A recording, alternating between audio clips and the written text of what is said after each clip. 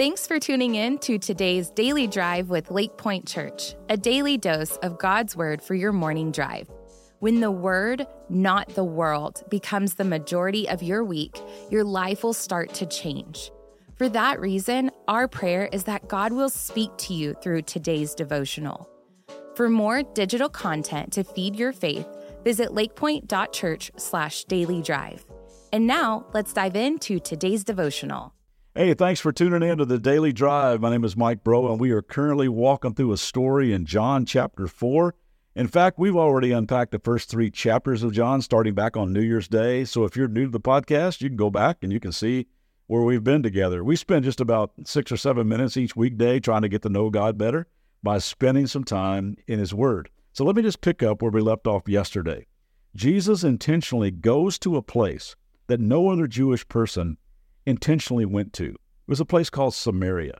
There was big-time strife, racism, and judgmentalism between the two people groups. They saw each other as, those people. It says this in verse 5. So he, Jesus, came to a town in Samaria called Sychar. Near the plot of ground Jacob had given to his son Joseph. Jacob's well was there, and Jesus, tired as he was from the journey, sat down by the well. It was about the 6th hour. Now, the Jewish day began at 6 a.m., so you can do the math, and you can see that Jesus was sitting there at that well at high noon, in the heat of the day. And that well would have been a pretty lonely place around noon. You see, women in that culture would typically go fill their water pots at dawn or sundown when it was much, much cooler. Nobody came to do that at noon, unless you didn't want to be seen, unless you didn't want to walk up and hear the huddle of whispers fall silent. Verse 7. When a Samaritan woman came to draw water, Jesus said to her, "Will you give me a drink?" His disciples had gone into the town to buy food. Now, this is one of the things I love most about Jesus. He breaks all kinds of rules here. First of all, if you read the whole text, you'll see that he is sitting there alone because he has sent his disciples into town to buy food. Samaritan food. Food that they were technically not supposed to eat. Jews often said they would rather eat swine's flesh than let Samaritan food ever touch their lips. So Jesus' guys had to be shaking their heads walking into town thinking, what the heck are we doing? I think he might be stretching us again. And also, here is a Jewish man speaking to a Samaritan woman, a Jewish rabbi associating with a Samaritan outcast, asking a drink from a Samaritan vessel that a Samaritan hand had touched. All of it was absolutely unheard of. Now imagine being this woman. We talked yesterday how she has a past. She's got a rep that she's not proud of. She's got her head down, just trying to get in and out as quickly as possible. She's trying to avoid all the small town gossip and all the glares. And then, as she approaches the well, she looks up, and there is some guy sitting there at the rocky base of the well.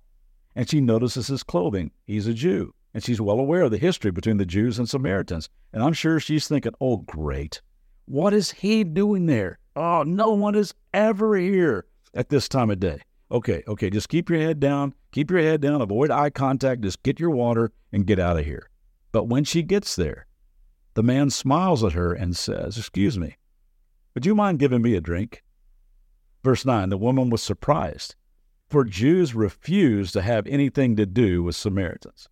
She said to Jesus, "You're a Jew and I'm a Samaritan woman. Why are you asking me for a drink?" Did you catch that? For the Jews refuse to have anything to do with Samaritans? Here's something I want you to know about Jesus. Jesus doesn't refuse anyone. I've said it before, but the people least like Jesus liked Jesus, and he liked them. And I'm telling you, he would like you too.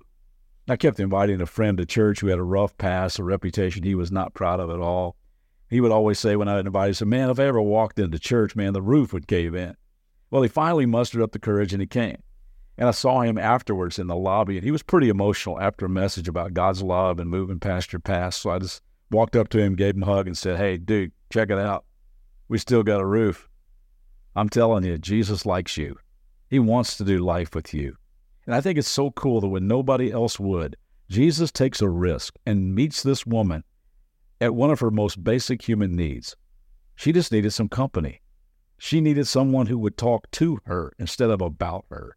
And Jesus knew that she especially needed a man to look at her differently that other men did. She needed someone who would not refuse to have anything to do with her based on her past, her present, her race, her religion, her reputation. He knew she needed a friend. Love was his mission, and tenderness was his delivery system.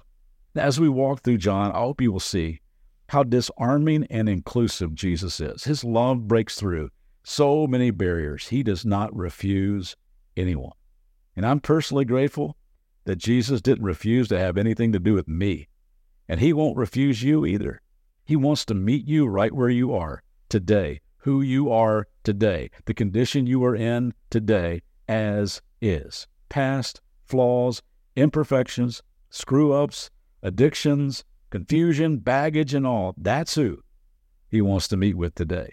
That's who he wants to hang out with. That's who he loves. You.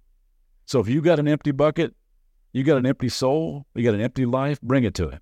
He will not refuse you. We'll pick up this story again tomorrow. Hope you have a great day.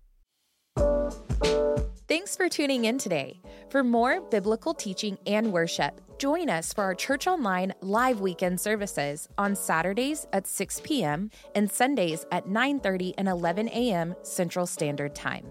Also, if this podcast was helpful to you, would you be sure to rate, review, and share this podcast to help get the word out? For more information about all digital ministries of LakePointe, visit lakepointe.church/dailydrive.